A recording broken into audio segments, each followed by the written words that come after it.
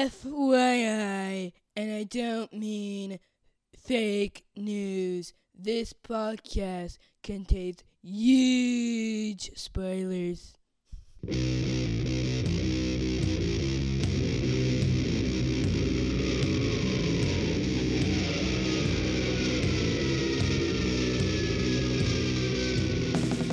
Hey everybody, welcome to episode 275 of the podcast that goes Snicked.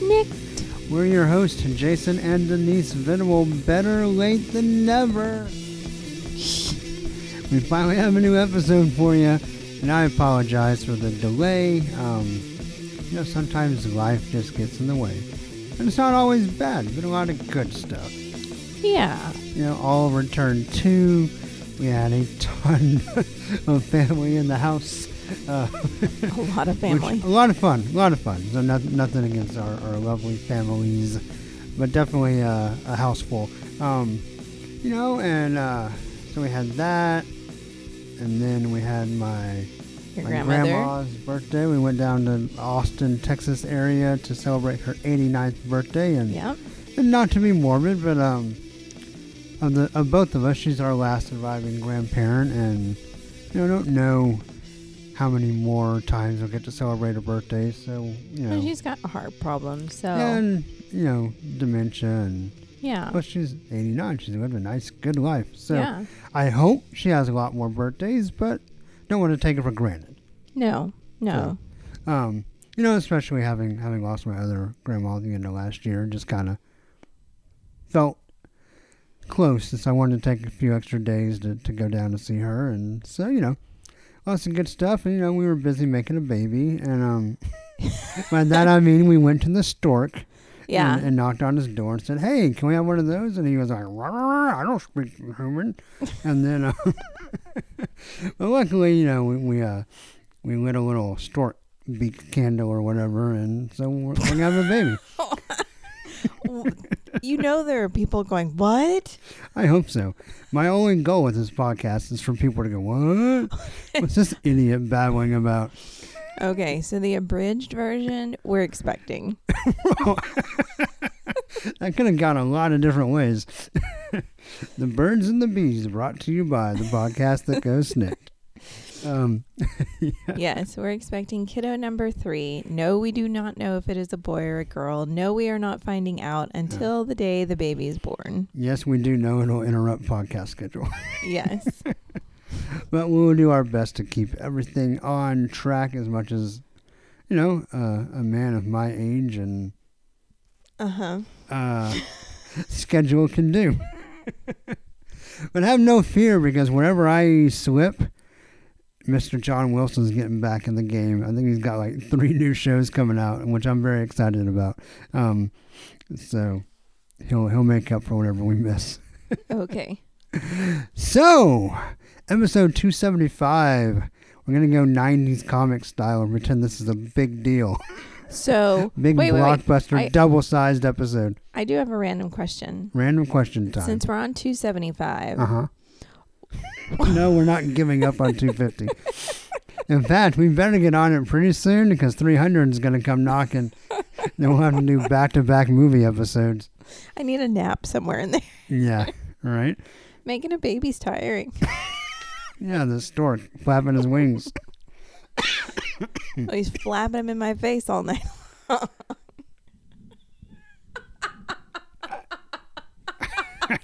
Don't,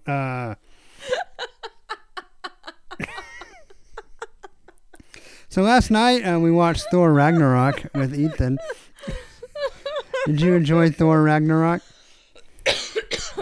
You know what I really got? So first of all, I knew... Can I answer the question? No, I don't. I ask questions and then I move on. That's the style. Why am I the co-host? That's the cadence of this show. Why am I the co-host? Because people like you better than me. I don't talk because you talk over me. You ask me a question and then answer it. Anyway, did you like the movie? Yes, I absolutely loved it. And that was pretty great. I love the writing. Yeah, 2 things. Well, 3 things. No, you said 2. I knew it was going to be a different kind of movie because people had talked about it being more like a funny movie. But also, like, right off the bat, we destroy Mjolnir. So I was like, okay, well, it's going to be a different kind of Thor movie. The other thing, the score was fine, like the classical score. I kind of want to see a recut of the movie where everything is like uppy dance pop techno music. Wow. Yeah. Well, and of course, Led Zeppelin. Yes. Don't take that part out. But, like replace like the classical music with like synth stuff. I'd like to see a version of that. Okay. Just to see what it does. Or maybe do like an all 8-bit version, including the Immigrant Song in 8-bit. That'd be awesome. But then does that border on Guardians of the Galaxy? Sure. No, they're all classic rock, aren't they? It's all 80s type Yeah. music. Yeah. Yeah, anyway. The other thing is I got super tickled, and I want to, I'll Google or someone can listen and answer for me. I'm pretty sure, so there's a part in the movie where our heroes are all in the room forming the Revengers.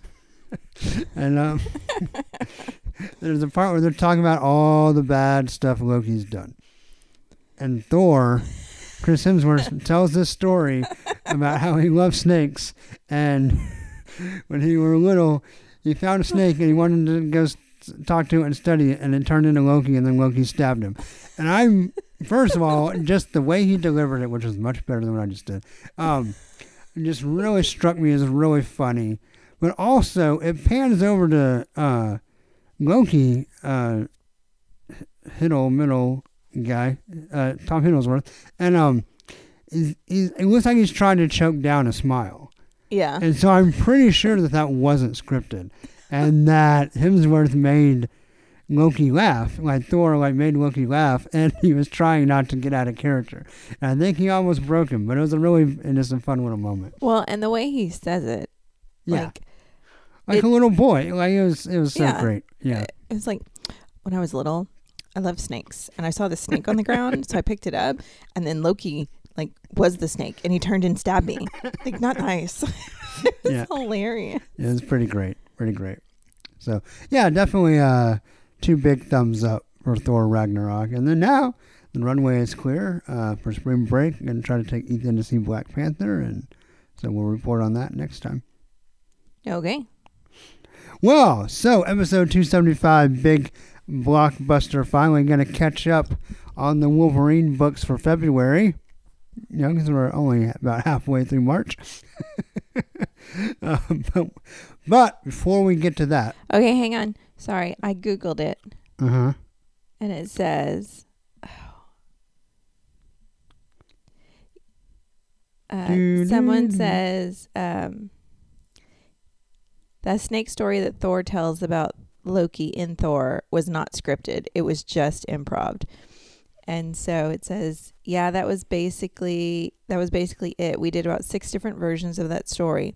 And that was just us standing around while the cameras were rolling. And I would just feed them lines and feed Chris ideas for stories. I'd say, do another one. And in this one, say, I was walking through a field and I saw a lovely Turkish rug in the middle of the grass. And I love Turkish rugs. So I went to stand on it, and it was Loki. And he turned back into Loki.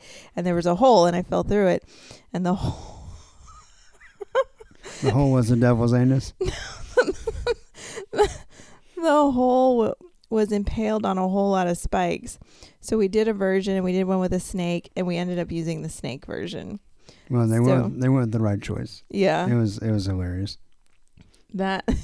So, no, it was not scripted. That Perfect. was improv. You can tell. Yeah, you can tell. In a good way.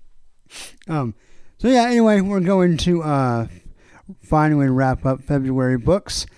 But before we can get to that, Mr. Al, who's a friend of the show, been on the show before, host of the wonderful Resurrections, Adam Warlock and Thanos podcast, is going to drop some knowledge bombs on us about the Infinity Countdown Adam Warlock issue we covered a couple episodes ago. I had some questions. He's got some answers, and he sent them to me, so we're gonna throw that in. But before we can get to that, we got to talk about Logan's return in Infinity Countdown. Ooh. But before we can get to that, And this podcast is only going to be 30 minutes? We got to catch up with what? Who said that? You did. No. Before we get to that, though, we got to catch up with Where's Wolverine?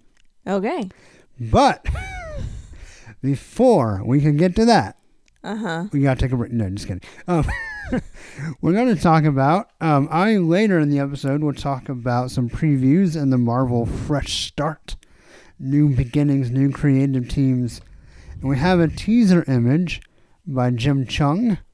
And I wanted to talk about that for just a second because I'm hoping, hope against hope, optimist, that maybe it feeds into what I've been asking for.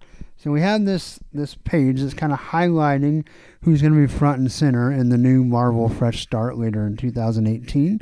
And of course, Spider-Man's front and center. And we have a bunch of characters, including Punisher, most of our Defenders, Ant-Man and Wasp. Of course, they have a movie coming out.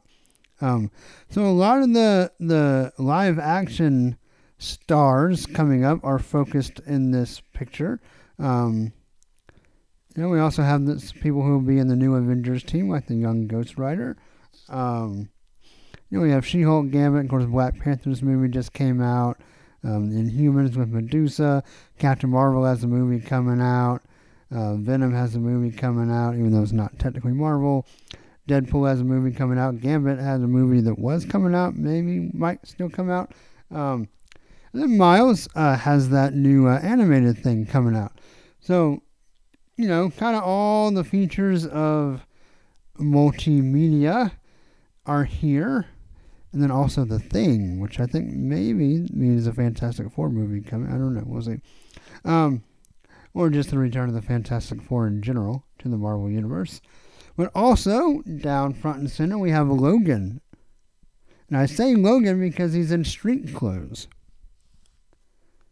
So I'm hoping, I've been begging on this podcast, just begging Marvel, yes, give us Logan back, but don't take Wolverine away from Laura just yet. And so I'm hoping that maybe this is a sign or a tease that Logan is, definitely back, but he may not jump right back into being Wolverine, per se, at least like the mantle of Wolverine. He'll still be Wolverine, obviously, but I don't know. Do you think I'm reading too much into this? No, but by the way, the Gambit movie is set to come out in June of 2019. Oh, it just got pushed back. It had some issues. Well, it said it's back on now. Okay. Very cool, I guess. I'll give it a shot. I'll go see it. Well, right now there's only 2 people, according to Wikipedia, in the cast. The 2-man show. Channing Tatum and Lizzie Kaplan. All right. Oh, wait. What happens if I click more? Nope. Nope. It's still the only 2 people. Well, there you go. Anyway, regardless, I'm moderately excited for the fresh start. I don't really care as much about what numbers my comics are. I just want good stories, and I think there might be some good stories there. So, there you go. Any other thoughts about that image? It's cool. Yeah, yeah. All right. Well, now we are ready to talk about Where's Wolverine. Ooh. So our next... Oh, and Aaron, fan of the show, friend of the show, suggested... First of all, he's catching up on our episode, so he was wondering if we were talking about these segments, and I said, yeah, we were. And he's, kind of talking about which ones were his favorites. I think so far his favorite is the Black Panther one, which we'll talk about in a couple minutes, but he had asked us which our favorite was, and I thought that'd be a good thing to talk about on the show. So once we get through these, we'll kind of talk about what our highlights so far, knowing there's still a couple more to come. Right. But this is most of them. So anyway, the first one is in Avengers number 680, which is the part 6 of No Surrender. It is written by the writing team of Al Ewing, Jim Zub, and Mark Waid. This particular issue is drawn by Kim Jacinto, with colors by David Curiel, letters by VC's Corey Pettit, Woohoo. and the cover by Mark Brooks. And on the cover, of course, we have our Where's Wolverine logo. Then we have flying out of a Quinjet. We have Scarlet Witch, the Wasp, Wonder Man, Voodoo, and Hercules. And it's a pretty great cover, wouldn't you agree? Yeah, I like. Oh, you like falling asleep? Hey, it's hard making a baby. I really like the juxtaposition between Scarlet Witch and Wasp. Yeah, looks pretty cool.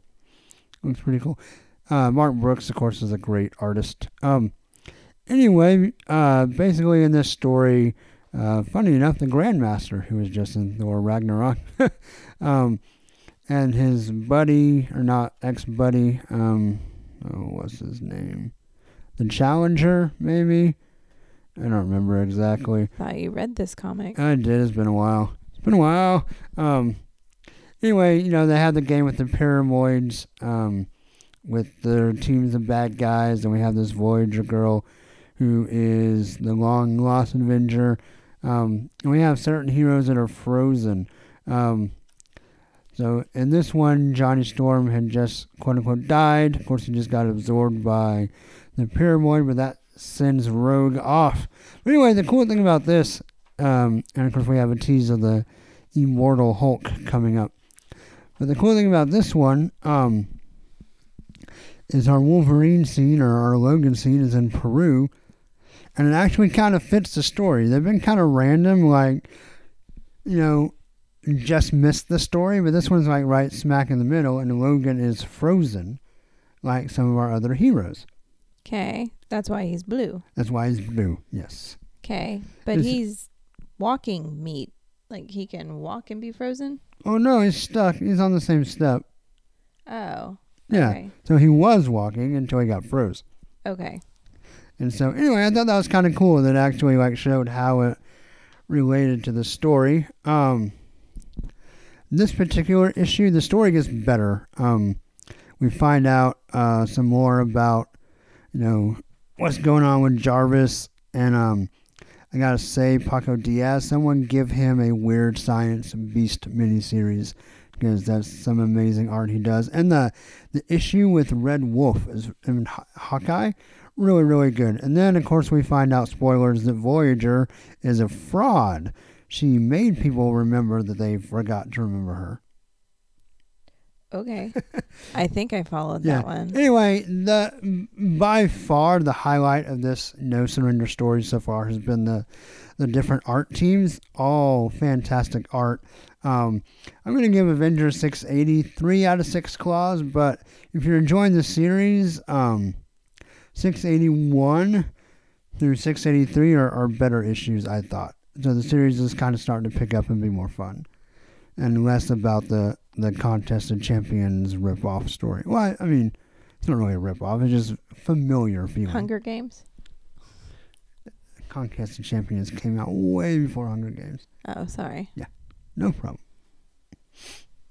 All right, so next up we have Wolverine in the back of Marvel 2-in-1 number 3, which is written by Chip Zdarsky, art by Valerio Schiti. Who? Schiti. Okay. Who? He's a great artist. We will not disparage his name. The Where's Wolverine page is by Carlos Pacheco and Rafael Fonterez. Colors by Frank Martin. Letters by VC's Joe Caramagna. The cover is by Jim Chung and Frank Martin. And on the cover we have The Thing and Johnny Storm in a whirlpool. That's a cool cover. Yeah. Yeah. So basically, The Thing has kind of tricked Johnny Storm into trying to find the Fantastic Four. Dr. Doom Iron Man is kind of following along. He's trying to get rid of the Mad Thinker, who is trying to replace the Fantastic Four. It's actually a pretty funny story. Thing and Johnny come to visit Hercules because he had lost his power and gotten it back. And then he takes them to see the scientist, Dr.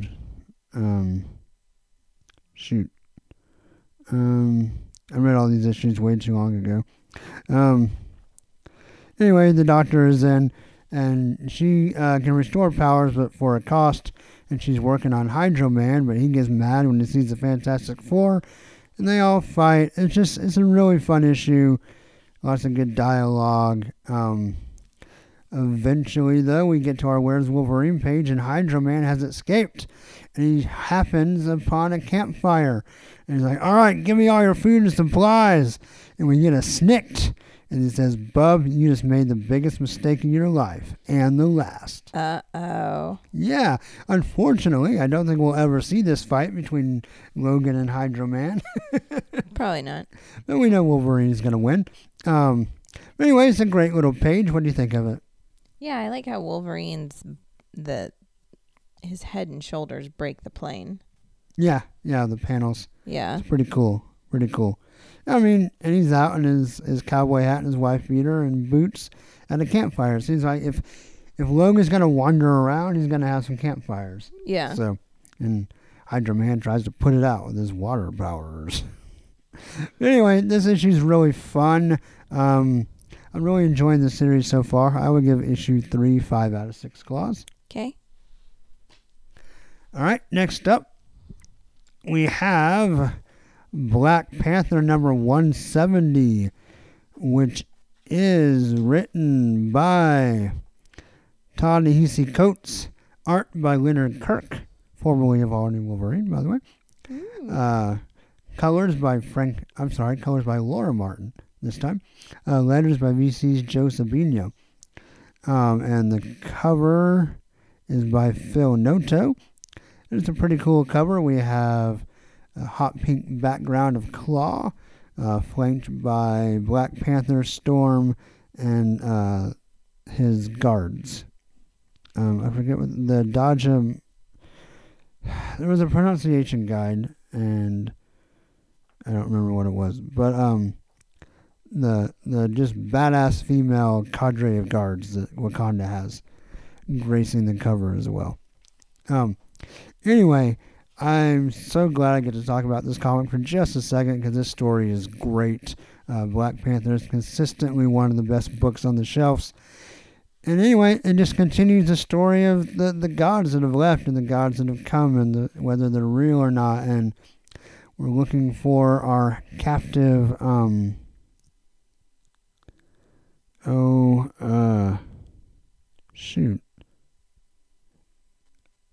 not Io, Asira.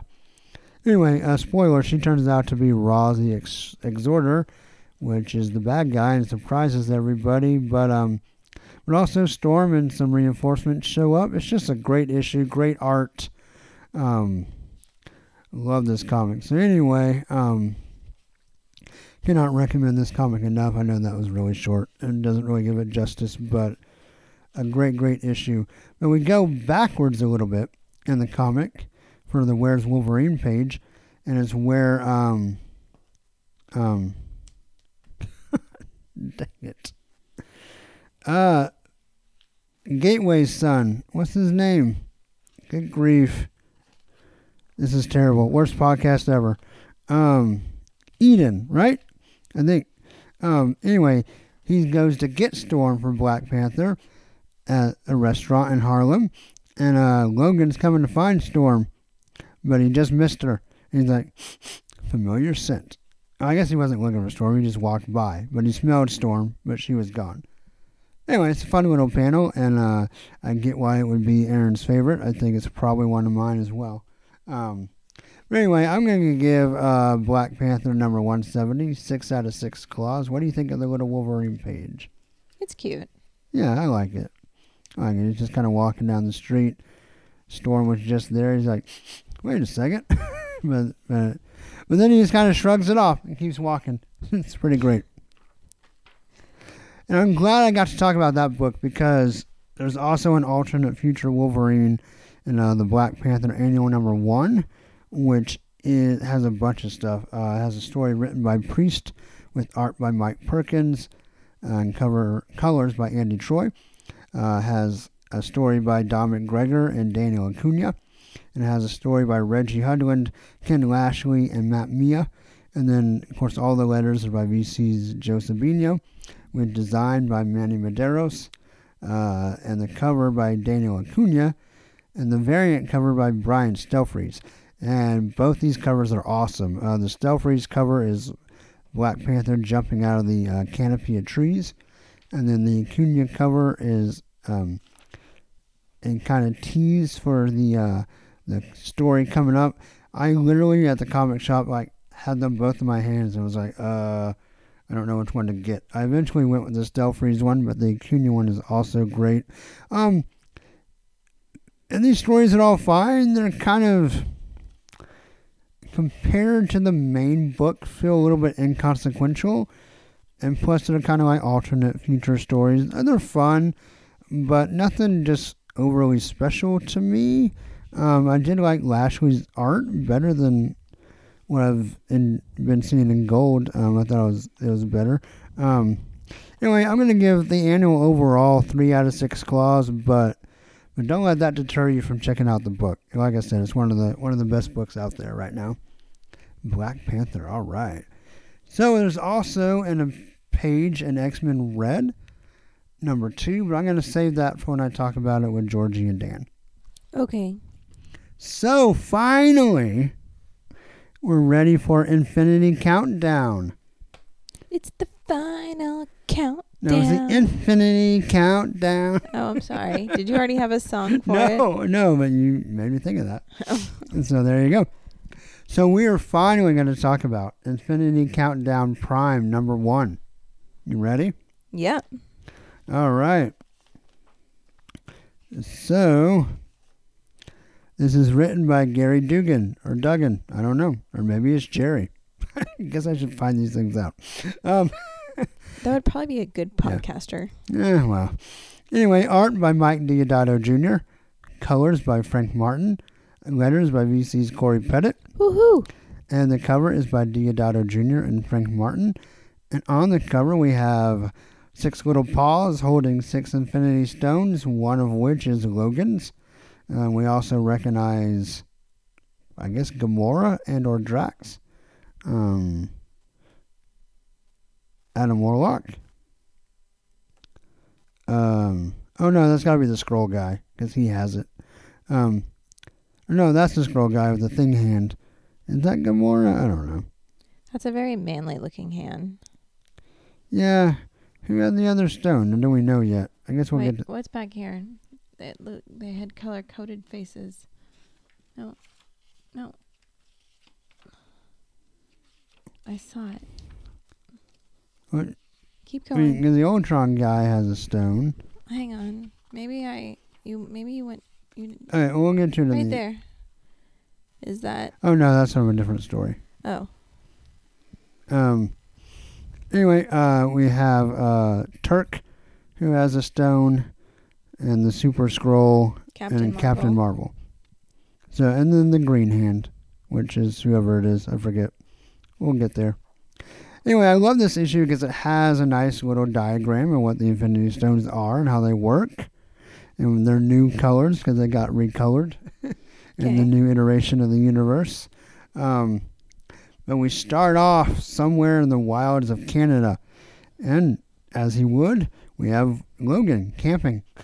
Of course. Yeah. And he sees a wolf and he says, "Run along now, you don't want no part of me." And he squashes his beer can.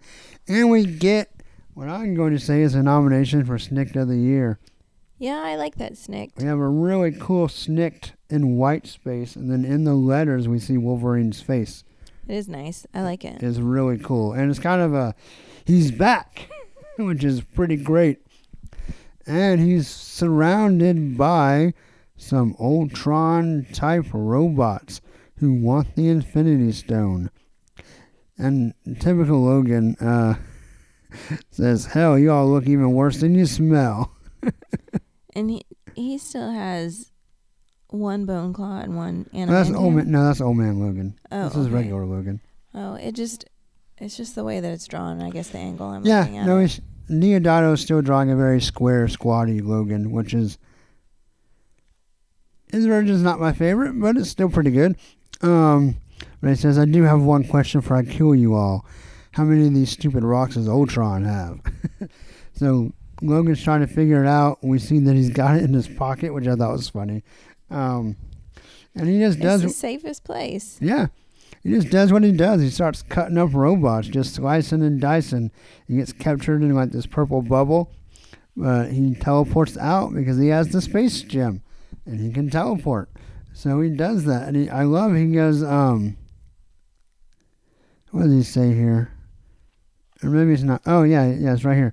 He goes, boy, Baffin is fun. I love that he automatically correlates it to Nightcrawler, one of his best friends. I thought that was really great. He just continues to slaughter these Ultron hybrids. But then Loki shows up. And he's like, hello, Logan. I thought that was pretty funny. And he tries to cut him. He says, he kind of plays it off as like, well, I was just making sure it was really you watching it heal. And turnabout is fair play as Logan gives the traditional claws through the chin. Luckily, we get a little square that edits out the popping out of the eyeball. Does it really? Well, I mean, you don't actually see it pop out. Right now, you just see it skewered. Right.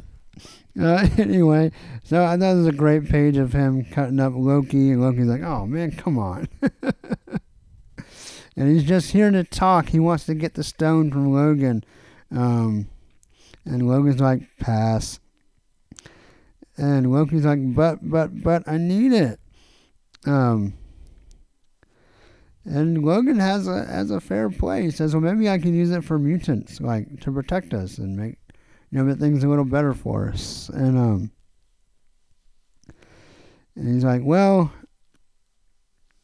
I don't know if I can trust myself with it, but I sure as hell can't trust you. And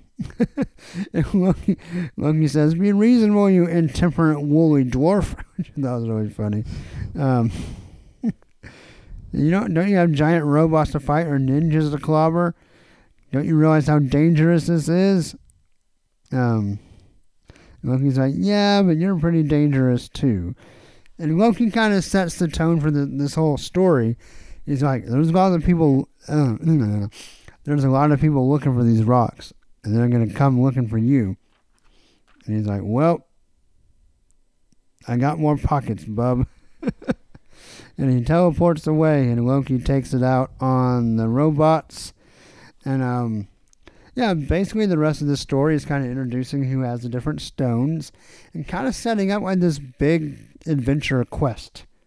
Like, everyone's going to be looking for the stones. So we meet Turk, who, of course, is a Daredevil villain. He has one of the stones. He's going to make a play in the underworld. We have Captain Marvel has a stone, and they talk about all the Captain Marvels.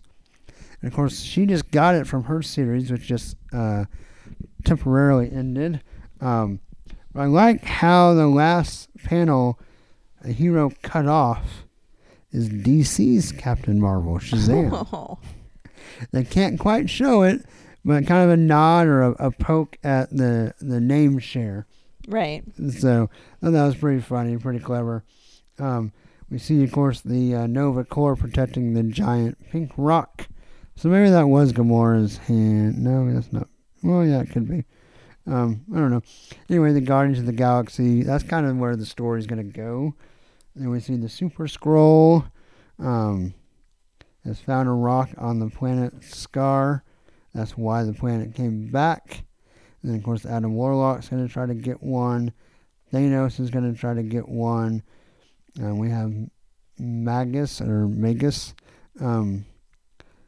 who is destroyed by Ultron, or at least temporarily, in the talking head, who convinces Ultron to be careful.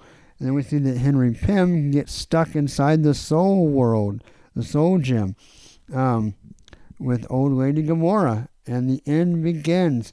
And we get a really nice kind of history of all the Infinity Gem stuff, including some history of Adam Warlock. So if you have the comic, I definitely recommend reading that. So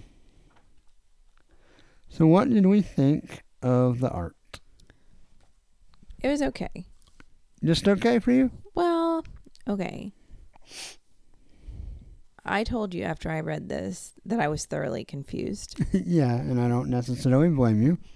Um, It was a lot to take in without reading everything that's going on right now. yes. And so because I was confused, while I found the art interesting and I was enjoying it, I was also going, did I miss a speech bubble? Like, Right. and so I was hunting for like, did I read this in the right order? So, yeah, I enjoyed the art, but there is a lot going on almost every page. There is. This is jam-packed. It's a Yeah. jam-packed issue. And I will say, to Denise's point, it's, for kind of a first introductory issue, it's not a very good jumping on point. No, it's a horrible jumping on point.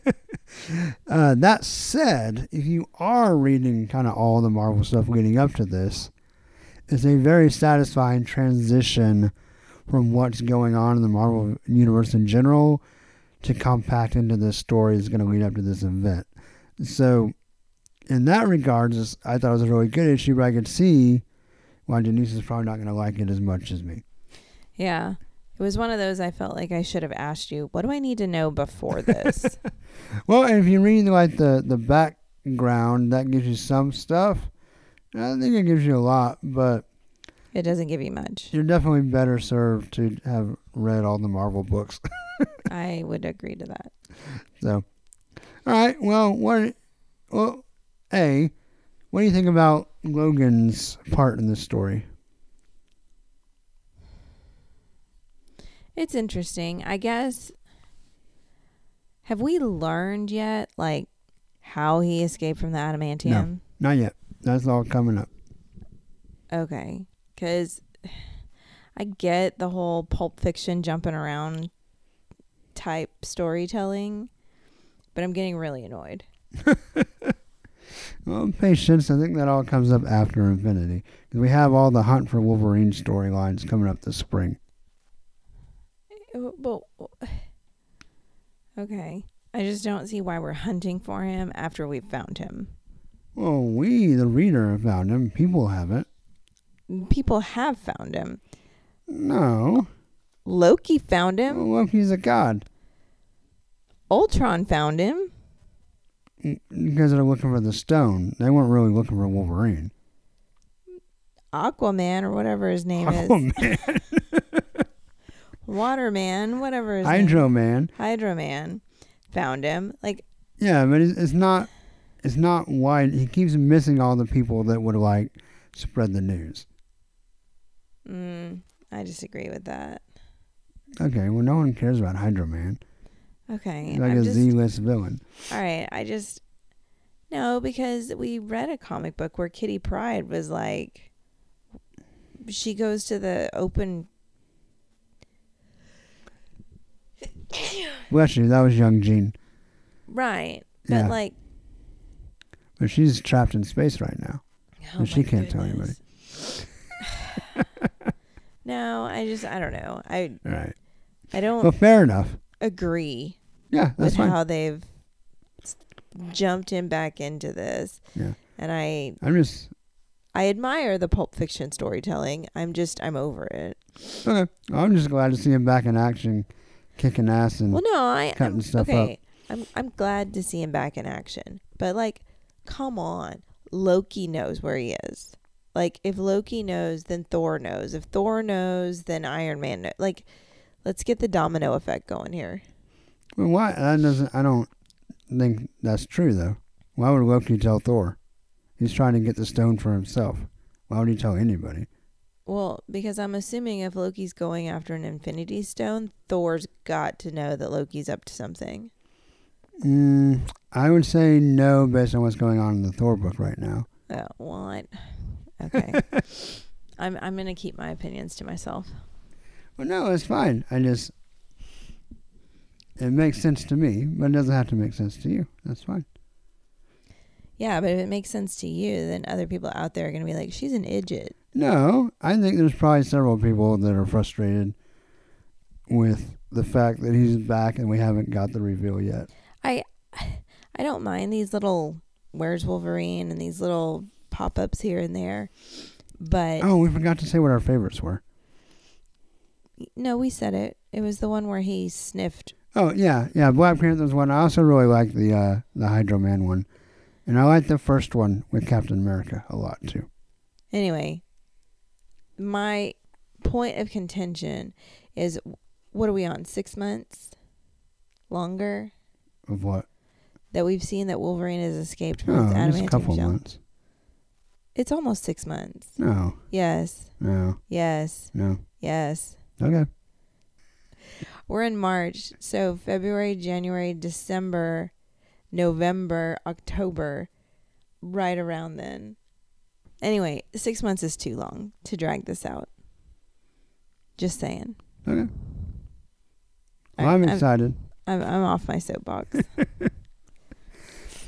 All right. Well, anyway, I thought the part with him fighting with Loki was really cool. I thought, and that's not an interaction you normally get to see, so I thought that was fun because, you know, Logan Loki argument, brawl, whatever is outside of the normal path and crossing of these characters. So I enjoyed that quite a bit. And I enjoyed seeing where the other stones were, and I don't know, I'm stoked about this kind of hunt for the stones, kind of this, I don't know, almost like high adventure story of almost Indiana Jones quality of people trying to hunt down these stones and put them together for ultimate power, infinite power. So I thought it was a really good introductory issue. Like I said, I'm probably going to like it a lot more than you. So what are you going to grade Infinity Countdown Prime? Okay. I have to put a disclaimer on my score. So my score is based from the standpoint of this was not a jump into book. Right. So it gets 2 out of 6. Okay. I'm going to give it a very hearty... You know you want to give it 5 out of 6 or 6 out of 6. No, 5 out of 6. Yeah. Yeah. I can just tell. The way you reflip, it means you're on the fence. Yeah, so 5 out of 6 for me. I'm stoked about Infinity. Now, it's kind of weird because Infinity Countdown #1 has Logan on the cover, the Nick Bradshaw cover, popping out of the Infinity Gauntlet knuckles, where the stones are supposed to be. But he's not actually in the issue. He's just popping out of the cover? He's popping out of the cover. Basically, this story picks up exactly where Guardians 150 ended, with the Raptors trying to get the stone and the Nova Corps trying to protect it and the Guardians showing up. And they're also fighting the Gardener with the evil Groots. So it's a great issue. And Groot comes back to actual regular Groot, which I'm super excited about. But he can talk. So something weird happened with the Gardener. But anyway, at the very end in Madripoor, we have Black Widow, which I guess, spoiler, she really is alive. Which I've been really, really enjoying Tales of Suspense, by the way. Trying to figure that out. But she feels like it's a trap in Madripoor. She got a message, a marker, and for a hideout that only 2 people know about. One is dead, and the other one wouldn't dare. But there's no trap. No booby traps. No danger. So, is the person that she thought was dead not really dead? Mm. And there's a note from Logan, and he hid the gem in the back of a toilet for her to find and take care of. Great. And she's like, son of a gun. Anyway, it's a great issue. I highly recommend it. A really fun start to Infinity Countdown. No actual Wolverine, but he's in the story, kind of. He wrote a note. He wrote a note, and he hid. I mean, how Logan is this? He hides an Infinity Gem in the back of a toilet. In the tank. That's where we hide all of in our Madripoor. possessions. Yeah, right? Yeah. That's where my wedding ring goes. I don't wear it. Gross. Just kidding. Anyway, I thought that was really funny, and I highly recommend this issue as well. So, with that, we're going to take a break. That seems like a good Infinity segue to let Al drop some Infinity knowledge on us about the Adam Warlock issue. And then we'll come back and talk about our Wolverine books. All right. Take it away, Al. Hello, I'm Al Sedano from Resurrections and Adam Warlock and Thanos podcast. I was listening to one of the more recent episodes of this podcast, and it was the one where Jason was talking about the Infinity Countdown Adam Warlock one-shot special. He went through it and it was really good, but I know he said there were some things he wasn't sure of since he doesn't know the full history of Adam. He's not always up to date on that. So I figured I'd give him a hand and record this real quick as a little second annotation, help catch everybody up with what's going on here. Now, I don't have time to re-listen to his episode, so if there's anything I say in here that he already said, it's just because I forgot about that he said it. I'm not, I want to say mansplaining, but does that count if I'm talking to another guy? I'm not infinity-splaining this, okay? I just don't remember if you have mentioned this or not. By the way, when I do this, I'm going to give page numbers. Obviously, there are no page numbers actually in the book, so I had to count them out myself. So if you're following along here, when I say page 1, I'm starting with the first story page 1. Not the page that gives you like the little recap and has the credits. The first actual page of the story. And we're only counting story pages. We are not counting any of the ads. All right, let's begin. Page 1, which is the one where Adam comes out of the cocoon and Kang's there. Behind Kang, that big stone ship cannon thing with the Aztec-looking architecture on it, I'm pretty sure that's from Jack Kirby's Eternals. I'm really sure I remember seeing that, I think, in Eternals #1. Page 2, the first panel, in the background, because some of the things that Kang has on the wall, is Ogun's mask and the Ultimate Nullifier. I think he mentioned Ogun's mask. Anyway. Okay, panel 2, we have Claw's head and his sonic blaster cannon. Page 3, on the first panel, we have a couple Iron Man armors, including what looks like the Mark I armor. Alright, now we're on page 4 and 5 with the big 2-page Rama, first showing his origin in the first few panels, which is from Fantastic Four 66 and 67. And then the rest of the 2 pages is Adam Warlock, when he was still called him, trying to kidnap the Lady Sif and fighting Thor. Those are from Thor 165 and 166. The next 2-page things, so page 6 and 7, well, the stuff on page 6 where Adam goes into cocoon and flies away from Thor, that's also part of Thor 166. Him coming out of the cocoon wearing the Lightning Bolt costume, which was inspired by DC's Captain Marvel. That comes from Marvel Premiere #1. Pages 8 and 9, the first 2 panels where you see him with the High Evolutionary and fighting the Man-Beast, that was when he was the hero of Counter-Earth, which was created by the High Evolutionary. And that's from Marvel Premiere 1 and 2, Warlock #1 through 8, and Hulk 176 through 178.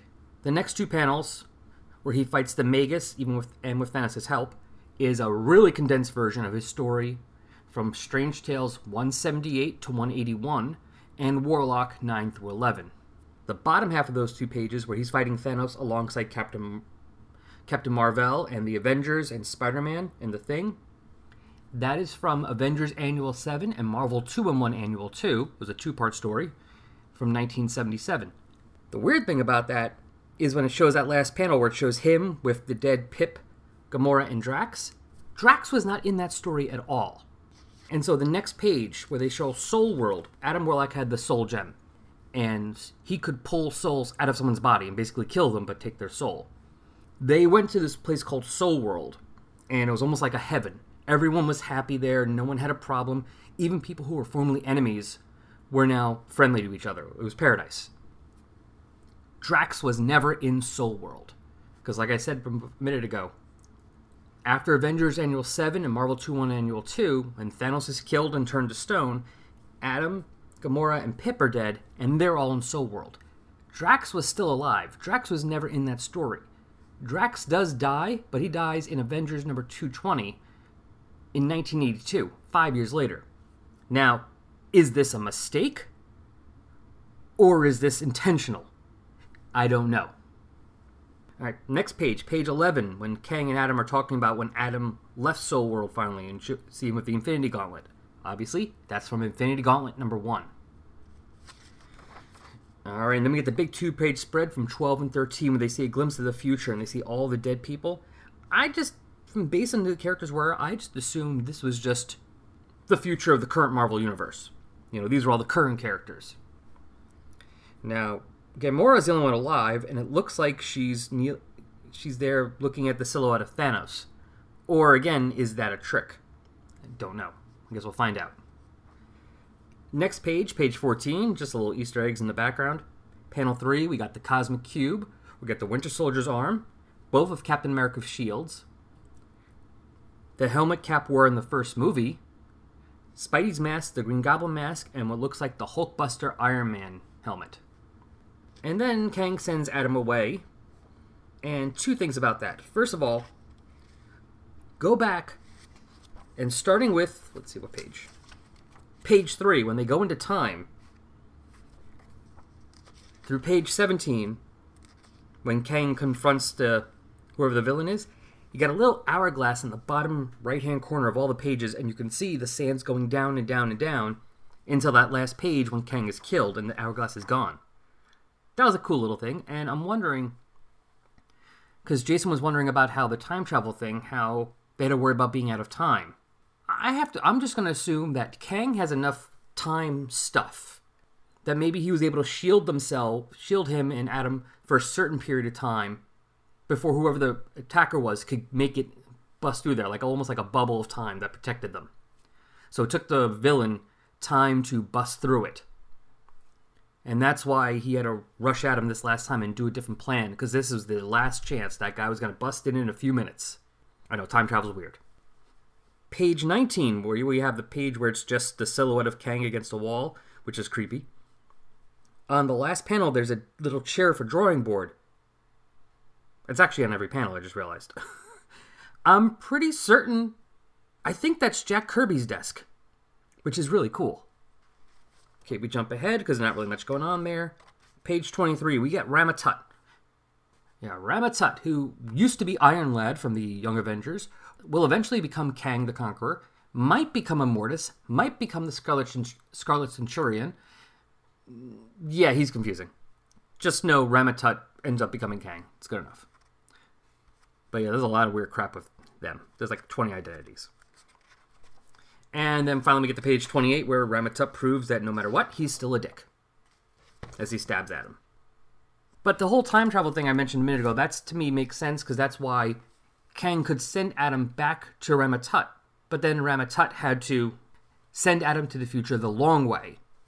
You know, he has a bubble of protection over himself and Adam. Does the time travel thing, doesn't work, keeps trying to change it. This last time, it's like, okay, the shield's only going to last a few more minutes, our time. Let's try one last different effort. And now once Adam gets to Rama-Tut, if he travels through time again, the guy will detect him. That's why he has to go through the long way. Rama-Tut's still a dick for stabbing him in the back. Alright, that's it. I hope this made sense. Hope this did not confuse anybody. If you want to hear more about Adam Warlock, then come to my show, Resurrections, an Adam Warlock and Thanos podcast. Find it on iTunes, just type in Adam Warlock. We're pretty much the only thing that pops up. Or on Twitter, @AdamThanosPod. We're here for your Adam Warlock and Thanos needs. Back to you, Jason. All right. Thank you so much, Al. That was great. And, of course, please, listeners, if you don't already listen to his podcast, the Resurrections podcast about Adam Warlock and Thanos, go check it out. It's a great show. And also, I was recently on an episode. You were? Yeah. We talked about a Thanos cameo in an old Avengers comic. It was really fun. And Al, of course, has been on our show before and did some flashback. And depending on when I put this out, I will either have just sent or I'm about to send him a couple of different options on coming back on. So we'll be hearing some more from Al down the road. And yeah, I just really appreciate that. The one thing I would say, and not to argue with my guest, it's not even here, because it's not really a disagreement. But, and I don't know, because Al knows way more about all this cosmic stuff than I do. And I completely trust him 1,000% more than myself when it comes to anything Marvel Cosmic. So I don't know when or where it happened. Mm-hmm. And assuming that the Soul Stone has no set, sense of time, then maybe it's because Al said it was kind of like heaven, which makes sense with what I've read. And so, assuming there's like this eternal quality to it, and then the time really has no meaning, then I don't know where in the timeline it would fit. But again, it just kind of got thrust on me as a new reader. But in the latest volumes of Guardians of the Galaxy, Drax is definitely in the Soul Stone. So I don't know how or when he got put there, but he is there because it sacks Drax. There's a piece, or Kenny G the Destroyer, whichever way you want to call it. But it's the old Drax costume playing saxophone, left in the Soul Stone while regular Drax is out running around. That's why there's the old lady Gamora, regular Interesting. Gamora. Yeah. So anyway, maybe someone else knows how he got there. I don't, but he is definitely in there. But anyway, that's enough of that. Again, thank you, Al, for sending that over. I really appreciate it and taking the time to answer my question. That was really cool of you. All right, well, moving along, we're finally going to talk about the two Wolverine books to end February. We have All New Wolverine number 31 and Old Man Logan number 35. All New Wolverine number 31, of course, is written by Wolvie Award winner Tom Taylor. Art by Marco Faia? I don't know. Colors by Wolvie Award winner Nolan Woodard. And letters by VC's Corey Bennett. Woohoo! Also a Wolvie Award winner. Yeah. And our cover is by David Lopez. Of course, you remember it kicked off All New Wolverine as the main artist. I really like this cover. It's kind of a yellow background with Wolverine and Deadpool kind of coming at you. Yeah, it also has a kind of like a vintage vibe to it. Yeah, definitely. It definitely does. I think it's really cool. I don't mind it. I like it. Yeah. So go check it out. All right, this is kind of a nice, just kind of one and done story. That's pretty nifty. It's fun. It's really fun. So Jonathan the Wolverine breaks the Pelican statue, which has been a staple in this book from the get-go. Yeah, like and, can't leave home without it kind of thing. Yeah. And so what happens after that? So Laura's like, okay, Laura comes in and says, Jonathan's eating the Pelican statue. It's time for you to take your pet for a walk, basically. Yeah, to Gabby. And Gabby's like, yeah, are we sure he really wants a walk? And she was like, man, if there was only a way we could read his mind. Oh, wait, there is. They put the little doohickey, what do they call it? A universal translator thing. They put it around his neck and he's like, need outside, sunshine, air, taste of other bird statue. I love how his thoughts are like one-worded. Right. Yeah. So Gabby takes Jonathan for a walk, but he gets a sniff of something and he just takes off running like our dog with a rabbit. I was going to say, it looks like you walking Max. Yes. You're flying behind him with the leash in the air. Which actually happened once. I told you about my running story, right? Yeah. I had Max and I had one earbud in so I could, yell at him. And I say yell at him. When Max sees a rabbit or a squirrel, he goes for it. And so the command for him not to go for it is leave it. Right. And so I would keep an eye out. I was constantly like looking around. And if I saw a rabbit, I'd yell out, leave it, leave it. And he would still run with me. You could tell he wanted to chase it, but he wouldn't. Some song comes on my headset. I'm all rocking out to it. I'm more paying attention to like, are there other dogs coming down the street? Because do I need to cross the street for them? And Max saw a rabbit and he took off and I was not paying attention. And he nearly pulled my arm out of my socket. So this scene right here with Gabby flying behind Jonathan, been there, done that. Yep. So they get to Jonathan takes Gabby to a lab and his little universal translator that he's still wearing says, bad place, hurt Jonathan, hurt family. So Gabby calls Wolverine. no, Oh, no, she doesn't. Who does she call? she Besides calls Ghostbusters. Deadpool. Yeah, her best friend. Yeah, I thought that was a random. She kind of explains it. Well, they've already had the issue where they decided they were best friends. So Yeah, I think it makes sense. And plus, this is kind of sketchy. She doesn't want to involve Wolverine. So she calls Deadpool, who's in the middle of skewering some people. Yeah, but she asks, "Are you busy?" Nah. Right. Can you come help me? Why don't you call Wolverine? And he's like, I love his questions. He goes, is this something Wolverine can help you with? I'm not sure. Is it unethical? I don't think so. Is it illegal? Definitely. All right, I'll be right there. Yeah. And he throws the dead guy on the ground. Yep. Yep. And then Deadpool is completely enamored with Jonathan. Yes, especially when he learns he can talk. Until Yes. Jonathan says he's going to eat his face off. He's like, all right, taking a step back. So Gabby kind of explains this is probably where Jonathan escaped from and that they had tests done on him and his family lives there. So Deadpool's like, so we're going to blow it up? Burn it down, yeah. Yeah, and Gabby's like, well, maybe set the animals free and then maybe blow it up. And Deadpool's all right, I'm with you, let's do it. So, but this is protected by 2 heavily armed guards. And of course, Gabby's like, how many armed guards do you need? And he's like, well,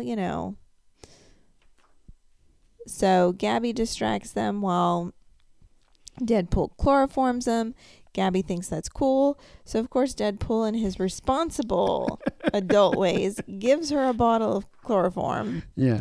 He says, all my pouches have chloroform in it. Yeah. Which you never get tired of Deadpool pouch jokes. No, and what cracks me up is Gabby goes, so really, like when you leave, before you leave the house, you're like keys, phone, chloroform. But Gabby, I love. Yeah. so Gabby gets in her Wolverine or her Honey Badger outfit. Some guy comes running up. Gabby chloroforms him, but doesn't catch him. Right, she just lets him fall. Yeah, and she's like, oh, I should have caught him, right? Yeah. And Deadpool's like, yeah, but it's your first chloroforming. Don't beat yourself up. Yeah. So they go to the computer room and he's like, wow, this is easy. I can unlock all the cages from here. So he unlocks all of them. They go into a room, but... Zombie bunnies and zombie squirrels. Yep. So they're like, well, they're already dead, so... And Gabby's like, they've made zombies cute. And then, one of my favorite panels. So, we get Shing as Deadpool pulls his swords out. And a double snitch from Gabby. She says, I'm sorry someone did this to you, but come, we'll end it. Hippity hop to your doom. So they start slashing bunnies. Yeah. And then they... The other best page. Yeah. They're in a hall with a vending machine, and there's a zombie sloth at the other end of the hall. And it's coming towards them. Yeah. But Deadpool's like, hey, we got time. You want a soda? Yep. And I love because every other panel, like the sloth is like reaching with his arm, like he's gonna scratch. Yeah. Yep. So they get a soda while they wait for the sloth to come. Yeah. And Wolverine shows up. She's tracking Gabby down. Yeah. Sees the zombie animal carcasses. She says, Deadpool! And Deadpool turns around and he's got skewered squirrels on both swords. Yeah. And like, this isn't what it looks like. And she's like, it looks like you have skewered or squirrel kebabs. You're like, oh, yeah, actually it is what it looks like. And then they talk about it. Honey Badger and Jonathan show up. And surprisingly, Wolverine's like totally down. Like, yeah, let's kill these guys, save the animals. So in Walking Dead style, which this is what it totally reminded me of. Yeah. There's a door on it that's painted the pit. The pit. And there's a crazy guy in front of it. This is the mad scientist, the guy that's been doing all this. Yeah, and he's like, I've done this. I'm going to change the world. They didn't want me to do it, but I did it anyway. And Deadpool opens the double doors that say the pit, and sure enough, it is. it's a It's a giant pit with, Jonathan's zombie family. yeah, which is kind of It's sad. kind of sad. It's kind of a heavy moment in a comic that's been super light. Yeah. And they determined that it's really not even about science. It's just this guy having fun. yeah, he's insane. Yeah. And he says he's going to shoot and kill everybody. And Wolverine goes, nope, I don't think so. Yeah. And He saws off his shotgun. And Jonathan growls at him. Since he doesn't have a weapon, he starts backing up. And oops, he falls into the pit. Yeah. And we hear and they're like, Arr! yeah. She's like, Wolverine says, I think it's over. Yep. And Deadpool gives Honey Badger the lighter. She lights the building on fire, and they watch it burn. But it cracks me up because Deadpool's like, hey, you know, badasses like don't turn around and look at the fire. They just walk away from it. Yeah. And she's like, I know. And then he's like, do you want to sit and watch it burn? And they're like, yep. So they sit on a wall and they watch it burn. And I think it's cute because Jonathan's sitting there and he goes, old family gone, new family here. And Deadpool goes, aw, you big softy. And he goes, we'll eat a piece of you while you sleep. Yeah. We'll eat a piece of you while you sleep. Yeah. And they're like, oh, catharsis is pretty. As they watch the lab burn. Yeah. What do you think of the art? I'm not familiar with, what was it, Marco? Yeah, Marco Faila. I don't know. But I really enjoyed it. I did too. The only thing I thought was just a hair weird. And I'm guessing he was trying to draw like the gloss on Gabby's black lipstick. But in certain parts, it looks like she's like here. Well, that's And- more coloring than art, don't you think, though? Well, maybe. Where's the part that really bugged me? Like right here. Like, Yeah, I I can don't see that. there's just certain parts where her lipstick's not solid, but it's not a classic like gloss line. Right. The way it's drawn or colored, however you want to put it. But otherwise, I enjoyed it. Yeah, that was really good. And I thought the story was perfect. The story cracked me up. It is a very quick and easy read. Yeah. But Taylor really gets how Deadpool can actually be really great. It doesn't have to be stupid. Yeah. Because I don't love Deadpool. I like Deadpool, but in the wrong hands, he can really wear me out.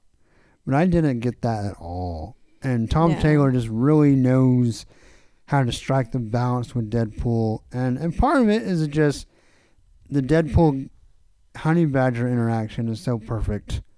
Oh, they have amazing And chemistry. then kind of Wolverine as a straight man is an interesting kind of twist. And then, having Jonathan talk, I don't know, just everything added up to it's a really funny issue, but it does have the part where like Jonathan losing his family, but they get kind of their revenge at the end where they eat the guy that made them.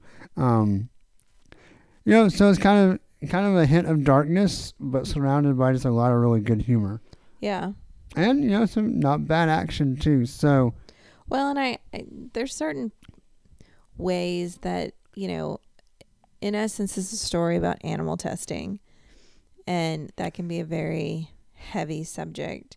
and it can be very heavy-handed as well, and it's not. Like, And it's not preachy. No, in fact, it's funny because, Deadpool tries to warn Gabby, like, hey, we don't know what's behind these doors. Like, some of these animals may have makeup on them or, they get perfume squirted in their eyes and they open it up and it's zombie bunnies. And he's like, yeah, they're not testing perfume. Right. But it's like something serious, but then they kind of turn it a little bit and make it lighthearted and it's fun. Yeah, but without downplaying or diminishing Right. the real point, too. Right. So, I don't know. Tom Taylor is a very complex writer. a very nuanced writer, very just great writer. And this story is just another example of him kind of hitting all the different notes. And I love it. Yeah. No, I do too.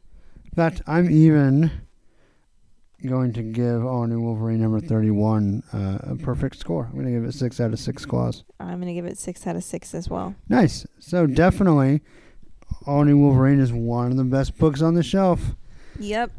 And, to a book that's been getting better, we have Moon Over Madripoor and Old Man Logan number 35. Is it getting better? Yeah, I think so. We'll talk about it. Written by Ed Brisson, art by Ibrahim Roberson, colors by Carlos Lopez, letters by VC's Corey Pettit, Woohoo! and the cover by Mike Deodato Jr. and Frank Martin. On this cover, we have a beat-up Old Man Logan, and we have the Scarlet Samurai, a.k.a. Mariko. It looks like she's about to slice him with her lightning sword. I think she's trying to protect him, based on the story, but on the cover, it looks like they're fighting. But didn't you tell me that the cover is just a tease? Well, I mean, yeah, it can be different things, but... And definitely the cover appears antagonistic to me. Yes, it does. So, it's an okay cover. Yeah, It's kind of okay, yeah. I thought. Alright, so remember, Mariko and Old Man Logan have gone to Madripoor to try to get rid of the last of the Rejects. But Gorgon shows up with some hand ninjas and they're fighting through him. Old Man Logan's gotten it pretty bad. Scarlet Samurai is fighting, trying to get her revenge. Gorgon captures Old Man Logan. He's got swords in him. And they get a face-off. And continue to stab Old Man Logan, who's just not healing very well. He does get a lick in, though, knocks Gorgon off of him before he collapses and breaks a sword while it's in him. That seems really painful. Gorgon says you're going to die for that, but Scarlet Samurai jumps in. They fight some more. She's, mad about what's been done to her. She kind of gets a drop on him, but the hand intervene and spirit away his body. And says, you've won this round, but we'll come back for you. You belong to us. And she basically says, bring it. And, of course, she goes back to Logan, and he collapses. And she eyes the Rejects. And we go to a boat. He wakes up screaming, and we find out that she gave him Rejects because he wasn't healing. And, it kind of has not only healed his wounds he had, but maybe alludes to kind of kickstarting his healing factor in general back again. And then kind of a sad... Oh, well, first they go to visit Silver Samurai, and they destroy his lab. Turns out he did everything he promised he would do. He took care of the orphan kid.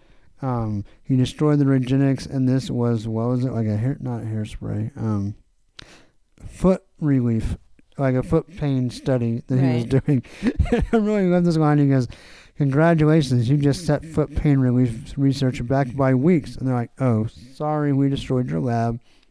We get a reminder that Wolverine's right hand is Old Man Logan's right hand is Bone Claws. And they part ways. And the Silver Samurai's like, please never let me see you again. Yep. Don't ever come back. Yeah, and then kind of the sad part of the story, they're not going to stay together. Mariko's like, they basically kind of decide we're not the same people that really knew each other. You're back from the dead. I'm a man out of time who's hopefully going to be canceled pretty soon. And then she gives him a gift. Says you'll need it later. And we actually don't find out what it is yet. I think I know what it is. What do you think it is? I think it's a vial of Rejects. Could be. Possibly.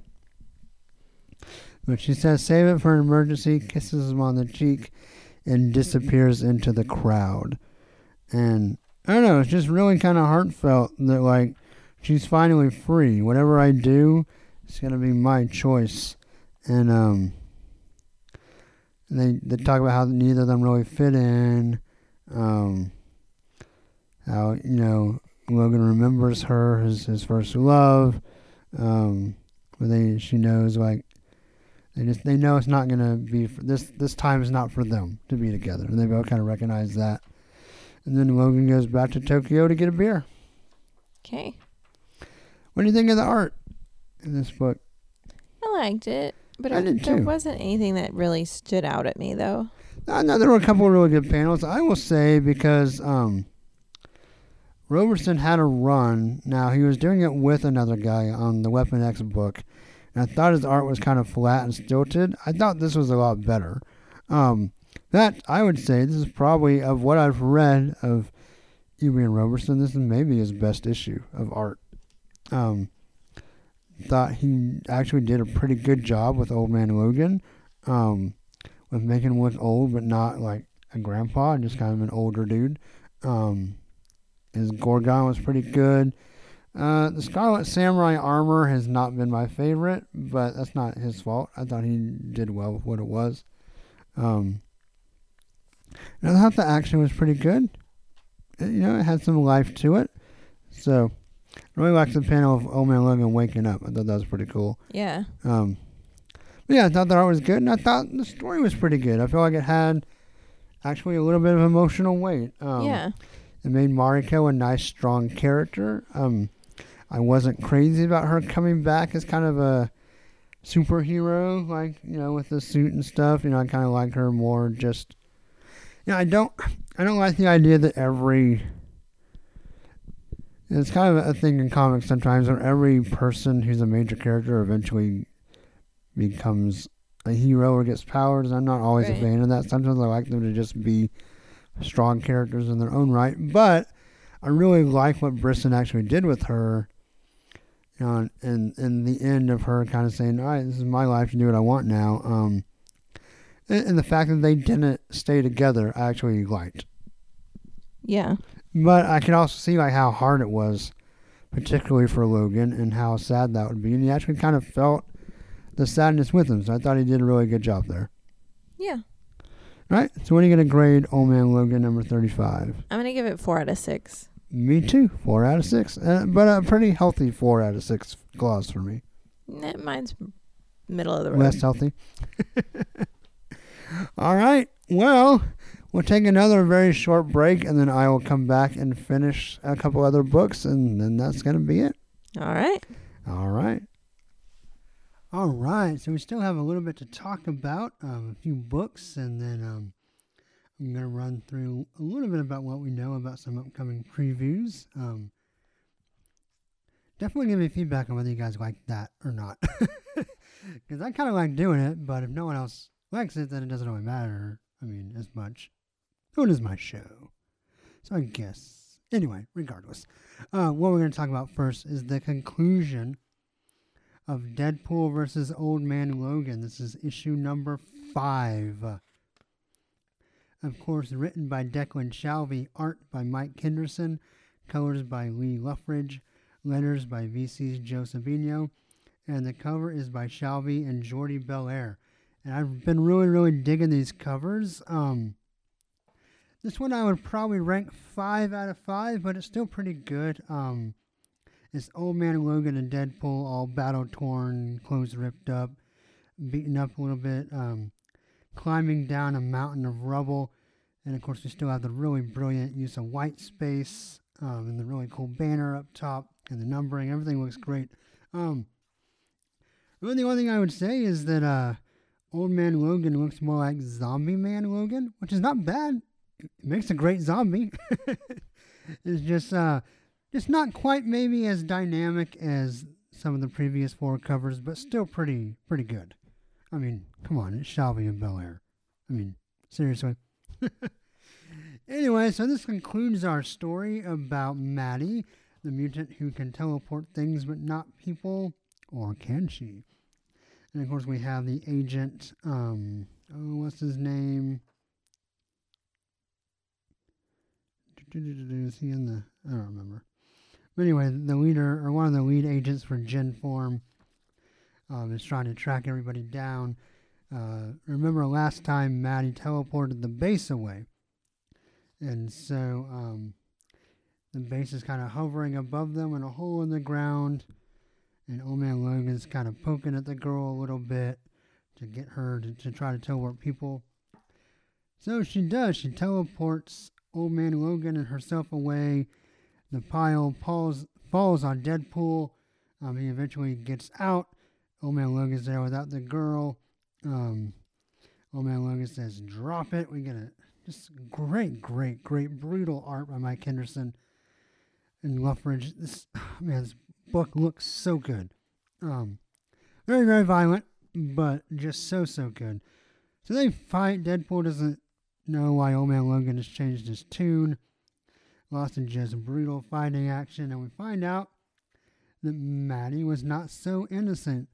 She's not so innocent. Anyway, turns out she was a little bit of a crook, She accidentally killed her dad by wishing him to be there, but found out that when she teleports people, it makes them really sick and kills them. So that's why she didn't want to teleport people. And turns out she had kind of willingly submitted herself to Gen Form to try to get tested, to try to figure things out. So we realize, of course, that Old Man Logan got teleported away. He's a person. He gets super sick.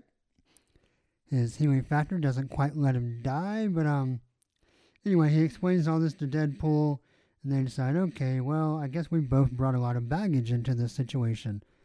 Me and my daughter, you and your family, and they decide, to kind of end things in peace and walk away. And the highlight of the whole series, Deadpool's like, fist bump, and Old Man Logan's like, and he kind of does it.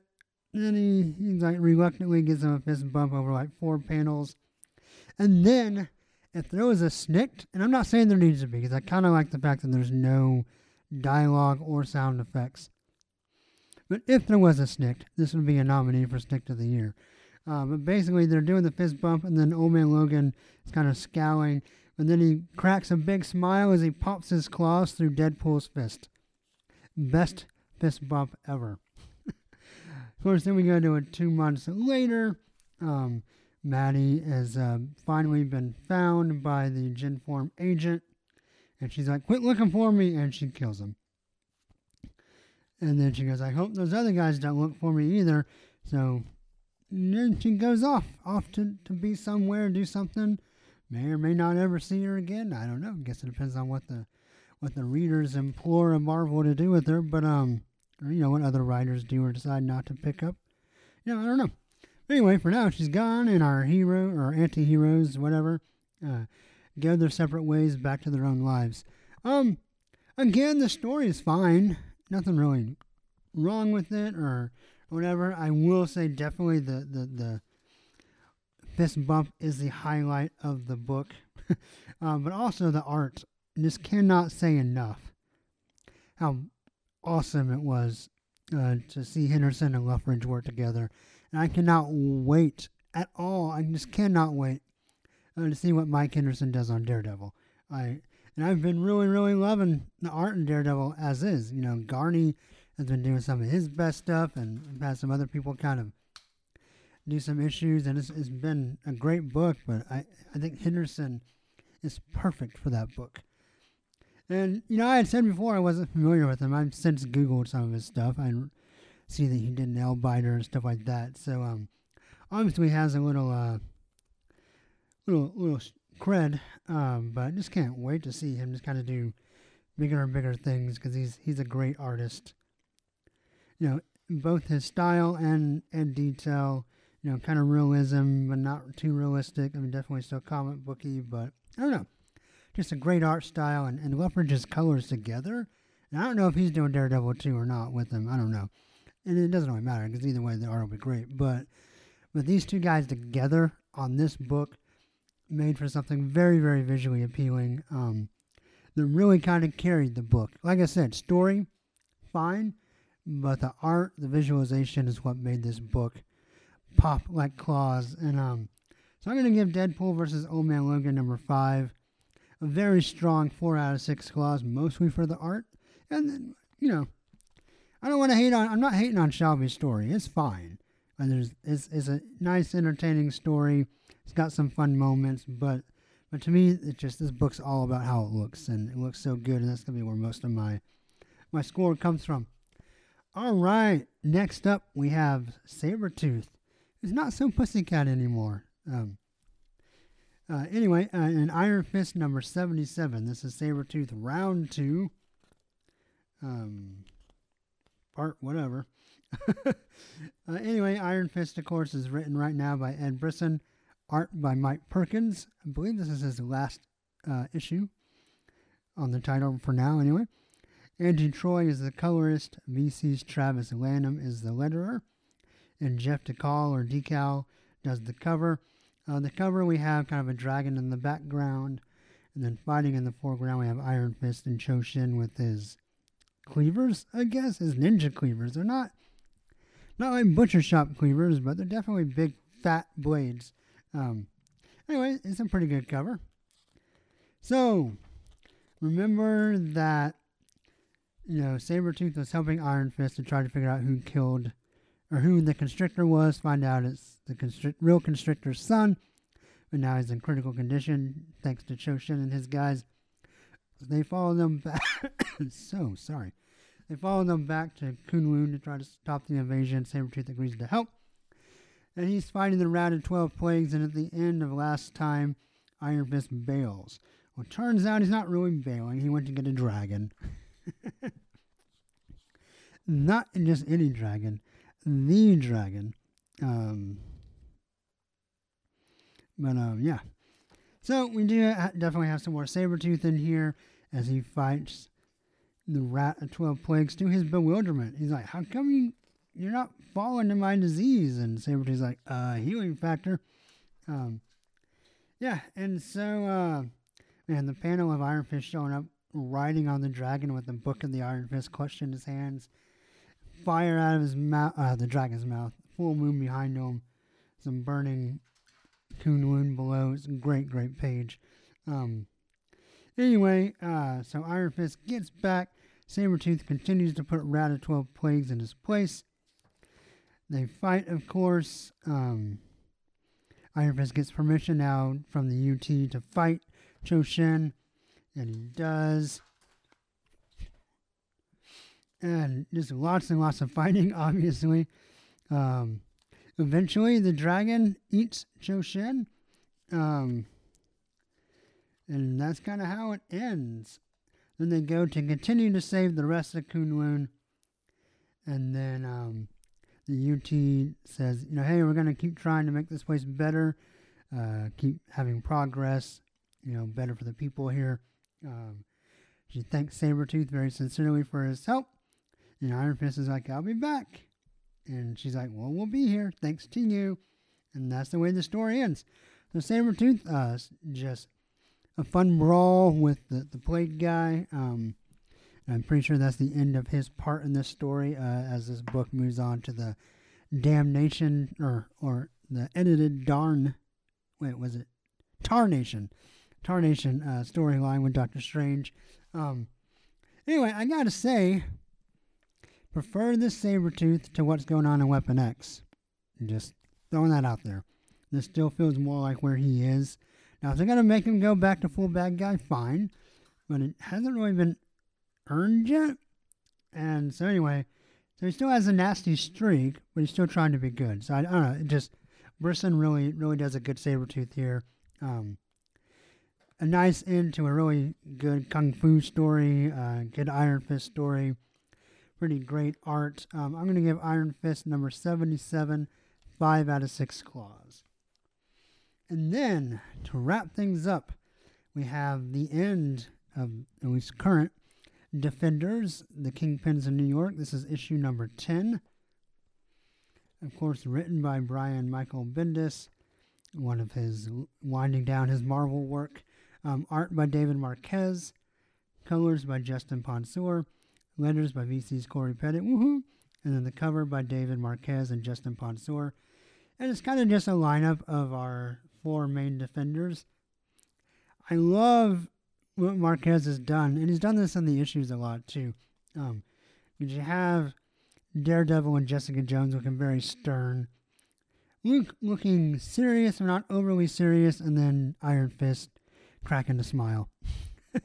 Just enjoying being a warrior. So it's a pretty nice cover. I mean, Marquez is just brilliant. And that's kind of where we end up here. And we find out that the new kind of kingpin making a play is the Hood. And he comes to see Wilson Fisk, who's now the mayor of New York, and says, hey, I just want to visit you out of respect. I hope we can work well together. I know, you're not the kingpin anymore, and I'm not taking anything away from you, but if you were going straight, there's a vacuum, I'm going to be the kingpin. Let's get along. Ta-ta. Of course, vapors away. Then our heroes open up Heroes for Hire again, so that's pretty cool.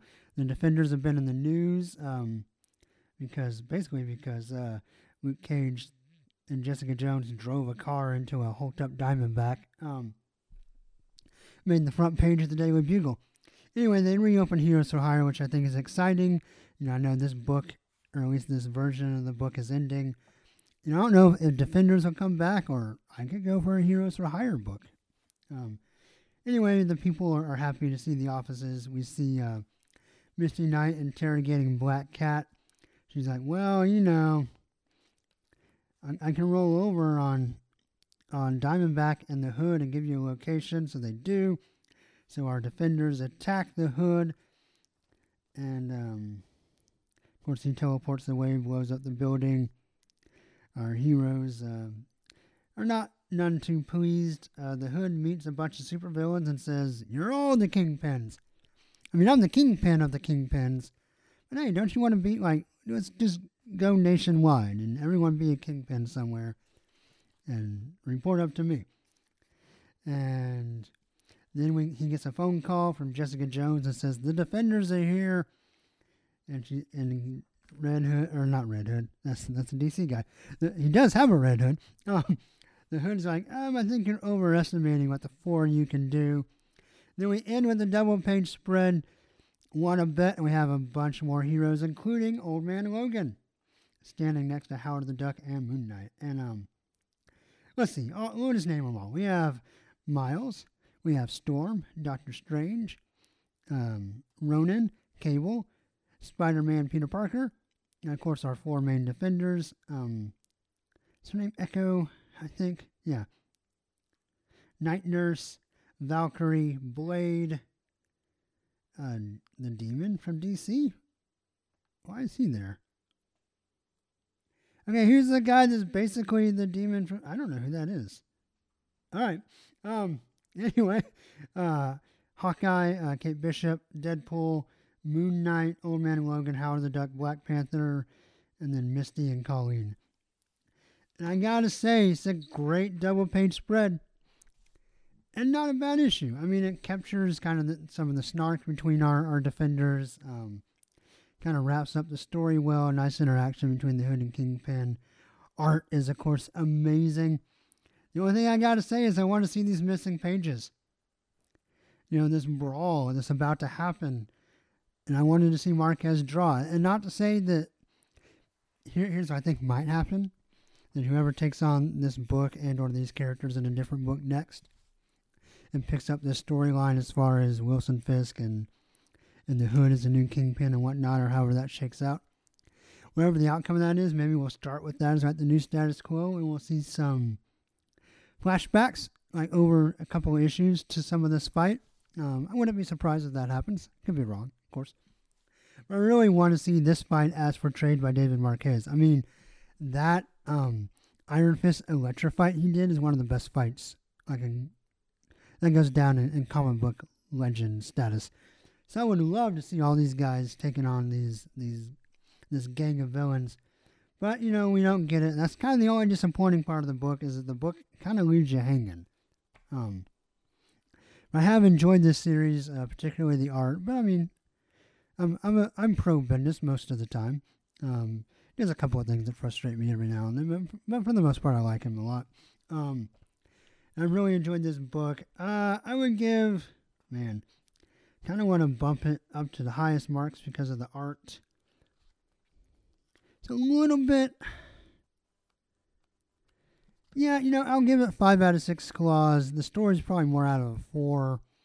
had they had a little more resolution, and I think Bendis did this on purpose, right? I think he's trying to leave it open for someone else to pick up the characters and the pieces and do something else, do whatever they want to do. He didn't want to dictate to another creator like who's going to be in charge of the bad guys, I guess, or who's going to stay on the Defenders. So he kind of leaves it open, and I think that's a cool thing to do out of respect for, his other creators, knowing that he's leaving. He's not just switching books, like he's leaving the company, so he doesn't want to mess up the pie too much. But as a reader, though, it's a little disappointing to not really actually know how the story ends, and knowing that Bendis and Marquez will be off the book. So I'll give it 4 out of 6 claws for that reason. But I gotta say, if you like good comic book art, you should buy these 10 issues because Marquez just nails it. So, all right, well that's our comics. That's what's left of our comics. Going to talk about a little bit of the previews, which will include some of the Marvel Fresh Start stuff, not all of it. And there's kind of seems like a little bit more that comes out every day. And depending on how long it takes me to get this episode up, I may already be a few days behind of some of the news. I won't intentionally kind of try to catch all of that. I'll just kind of catch what this book reminds me of. This little previews magazine that I get at Awesome Comics in Dallas, Texas. So if you're in the North Texas area, it's a great comic shop to go to. A little plug for them. They always treat me great. I've been going there for years and years. So yeah. Anyway, we talked a little bit about the Fresh Start teaser image by Jim Chung earlier and what that might mean. But kind of the flagship of Marvel going forward with this Fresh Start is the new Avengers #1 by Jason Aaron and Ed McGuinness. And yeah, I'm pretty stoked. It looks like it's going to be mostly based around Iron Man, Captain America, and Thor, which would be the Tony Stark, Steve Rogers, and Odinson versions, which I know there's story reasons for that, and I'm hoping that some of the legacy heroes are part of this supposed rotating cast that we're going to get. I am stoked to see the prehistoric Avengers kind of come back and see what happens there, because I kind of felt like, I thought, remember I said before that I thought the legacy was going to be more of a miniseries and less of a one-shot. So I'm glad to see that this, I guess, is going to be where that story continues and picks up. So I'm excited. I mean, maybe could have had a little more fun with some different characters, but I'm hoping they'll still be around. So anyway, I think this will be really fun. And I'm a Jason Aaron fan. I know he can be a little polarizing at times. I don't love everything he does, but I like most of it. Yeah, so anyway, that's Avengers. And then Black Panther is going to kick off with the new #1. So I guess I've seen a lot online about, they just went back to legacy numbering, and now they're going back to new #1s. Marvel, screw you. Whatever. I don't really care, to be honest. Doesn't really matter to me much one way or the other. I just want good comics. And this new Black Panther series looks amazing. And I was worried that a new #1 might mean Coates was leaving, especially knowing that he is going to go over to Captain America. I'm glad that he's still writing both, because Black Panther is one of my favorite books right now, and it's because of Coates. This book, at least starting off, is going to be penciled by Daniel Acuna, and it's going to be the intergalactic empire of Wakanda from that teaser for Legacy #1. It looks pretty sweet. I'm very excited about this.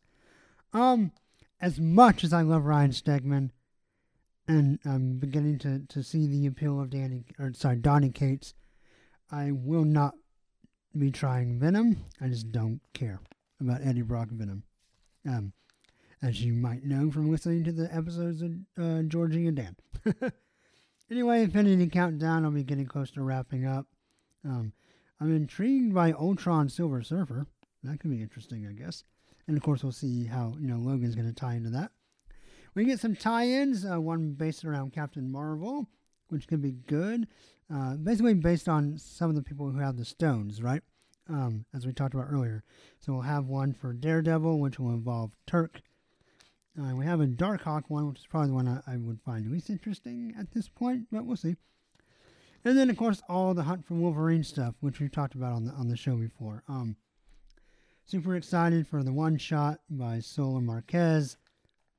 Then, of course, we have Weapon Lost by Sola Mifagni, which looks really fun. The Adamantium Agenda by Tom Taylor and R.B. Silva. And I like the Land cover. I think I'm going to try to find the Silva cover. I really love. Now, that is a little bit different because Logan Wolverine, and these isn't his Wolverine costume, so maybe that goes against some of what I was saying or hoping for earlier in this show. But, yeah, still, Silva's Wolverine looks fantastic. I can't wait to see that. Of course, Claws of a Killer by Mariko Tamaki and Butch Geis. Looks fun. And then Mystery of Madripoor by Jim Zub and Chris Bacalo also looks pretty great. So excited about all those. And they have in here a nice, the connecting 4-part cover, the Where's Wolverine, kind of Where's Waldo cover. Looks so fun. There's just, by Todd Nauck, just so much going on here. Trying to find all the different Wolverine characters is it's pretty awesome. Definitely, yeah. You just kind of stare at this and pore over this for at least minutes at a time. But yeah, it's a great little image and lots of fun to look at. And Todd Nauck's one of those artists. He's really good. Has definitely his own flair. So yeah, just a really cool image. I'm glad to see the 4, collected in one place like this. Wouldn't mind having maybe like a poster of this or something. Yeah, we'll see.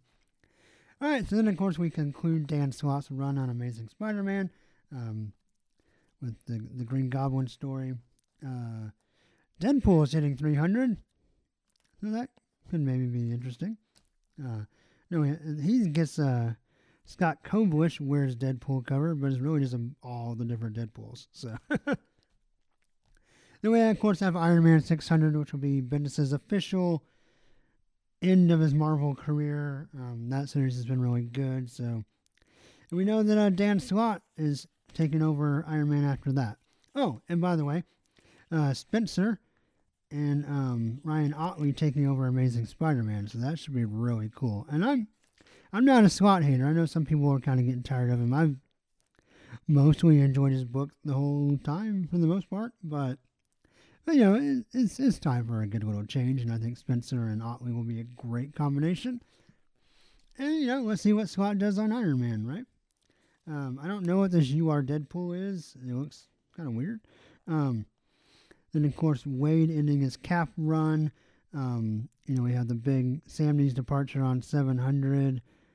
And looks like Leonardo Romero of Hawkeye fame, who's been doing really, really good, is going to finish up Wade's last couple of issues on the book before it relaunches with Coates and Lineal U.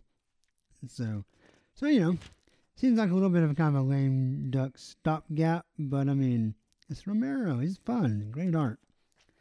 The Hickman and Dustin Weaver Shield is finally finishing. I actually never read that one. So maybe now that it's completing, I'll get it in trade or something. Incredible Hulk current version is coming to a close. I don't know if that means the end of Amadeus Hulk or if he'll still be in Champions. I don't know, but we know we have Immortal Hulk coming up after that, with Banner Hulk. So we'll see, but I'm going to ride this one out because I've been enjoying it. This is everything, Greg Pak, good writer, great writer. I know I've been kind of dogging his last few issues of Weapon X, but Hulk has been really good. So finish that out. A Quicksilver miniseries, I might give that a shot. I've heard really good things about this Saladin Ahmed, who has been doing the Black Bolt book. I haven't checked that out yet. It's not mine to do. I'll wait till Marvel Unlimited. But yeah, Quicksilver book, and that may be a Marvel Unlimited thing for me as well. I'm really excited to see Jim Zub and Sean Isaacs move to Champions. I think that'll be really fun. They have a little thing here about their young guns: Javier Garrón, Marco Caqueto, Aaron Cooner, Pepe Larraz. All those guys are great. We have a kind of a bookend to the Mighty Thor at the Gates of Valhalla. Venomize is ending. Thank goodness. I haven't even started it yet. I'm already tired of it. Yeah. And then, of course, Spectacular Spider-Man. We still have Chip Zdarsky on it, doing his thing. End of business on Spider-Man. Don't know who will take that on. Let's see what else we got here. Spider-Man, Deadpool, blah, blah, blah, Punisher. Moon Knight's a book I want to get to eventually. We have The Fate of the Four revealed at last in Marvel 2-in-1. And Daredevil, Mike Henderson coming on. Can't wait. So excited about that. Let's see, what else? Old Man Hawkeye still going. Got a meh on that. We'll see how it goes. Who did I see was... Oh, Mark Waid is coming on Doctor Strange after Kate's run. And who did I see was doing the art? I already forgot who I saw. Dang. But yeah, that could be fun. Let's see what else we got. Of course, the Rise of the Black Panther coming to a close. That's actually been a lot better than... Not that I thought it would be bad, because I'm loving Black Panther right now. I thought it'd be a lot of, like, recap and text, but it's actually been pretty... It's been obviously informative, but also pretty fun. So, that's cool. X-Men Red trucking right along. Oh, wow, it already has an annual. That's weird. 4 issues in. Okay. Whatever. I mean... It's Tom Taylor, so I'm sure it's great. Cable, of course, getting a new team. Don't know what that does or doesn't have to do with all the controversy around the former artist. But anyway, I guess Nate Gray comes back, and I don't care. I'm actually kind of looking forward to the Domino book because of David Baldeón. So I'll give that a go. New Mutants, of course, looks great. Exiles looks fun. It's going to have Peggy Carter as Captain America from A Reality, so that's really cool. Then, of course, we get ready for the wedding in X-Men Gold, touting the return of Chris Claremont. He's going to help write, of course, with Martin Guggenheim and Kelly Thompson, who I'm hoping may take that book over, maybe. But I've also heard some other things. Excuse me. Also heard some other things she might be doing. So, I forgot what I saw. What did I see that she was doing that looked really fun? Shoot. Oh well. Maybe it'll come to me. Old Man Logan is mystifying to me, still going. No, honestly, I mean, as we said, or as I said today, books getting better with Bresson, so hopefully it'll continue on that pace. Rogue and Gambit has been fun, it's wrapping up. Legion, I skipped. I'll come back to that at some point later. Is wrapping up. We have our future story coming up in All New Wolverine. X-Men Blue, looking forward to not having the Venom story. Astonishing X-Men, coming to a close, number 11. We'll keep track of that. Weapon X touts Sabretooth in charge. We'll see. Of course, Weapon H, I'm not really looking forward to. And the Star Wars stuff, we have a new... Is this a new Tag and Bake story or a reprint? I think it's a reprint. Yeah, it is, because it's $8. Yeah. So Marvel reprinting that. We're going to have a young Lando story, Double or Nothing, written by Rodney Barnes. That could be pretty cool. Of course, movie adaptations. Looks like Star Wars and Darth Vader will be crossing over again. Poe Dameron, that book, which has been pretty good, is going to move into... kind of behind the scenes of The Force Awakens and kind of catch up to the first movie. Dr. Aphra still going on. I haven't read any of that in a while. I kind of wanted to read the Thrawn book. I'll probably wait for it to either be collected or... Is all the Star Wars stuff on Marvel Unlimited? I haven't really looked. Anyway, I mean, I remember liking those novels, but... wasn't really a comic book I wanted to squeeze into my budget. So, anyway, that's what I think of the previews. Stoked about some stuff. Don't care about some stuff. Obviously, kind of how it rolls. Anyway, that is going to do it for episode 275. Hope you enjoyed it. As always, please feel free to like the Facebook page for the podcast that goes snicked. Twitter is at SnickCast. Show notes and stuff are at snickcast.podbean.com. And until next time, hugs and snicks, everybody. Bye-bye. See you later. And snapped.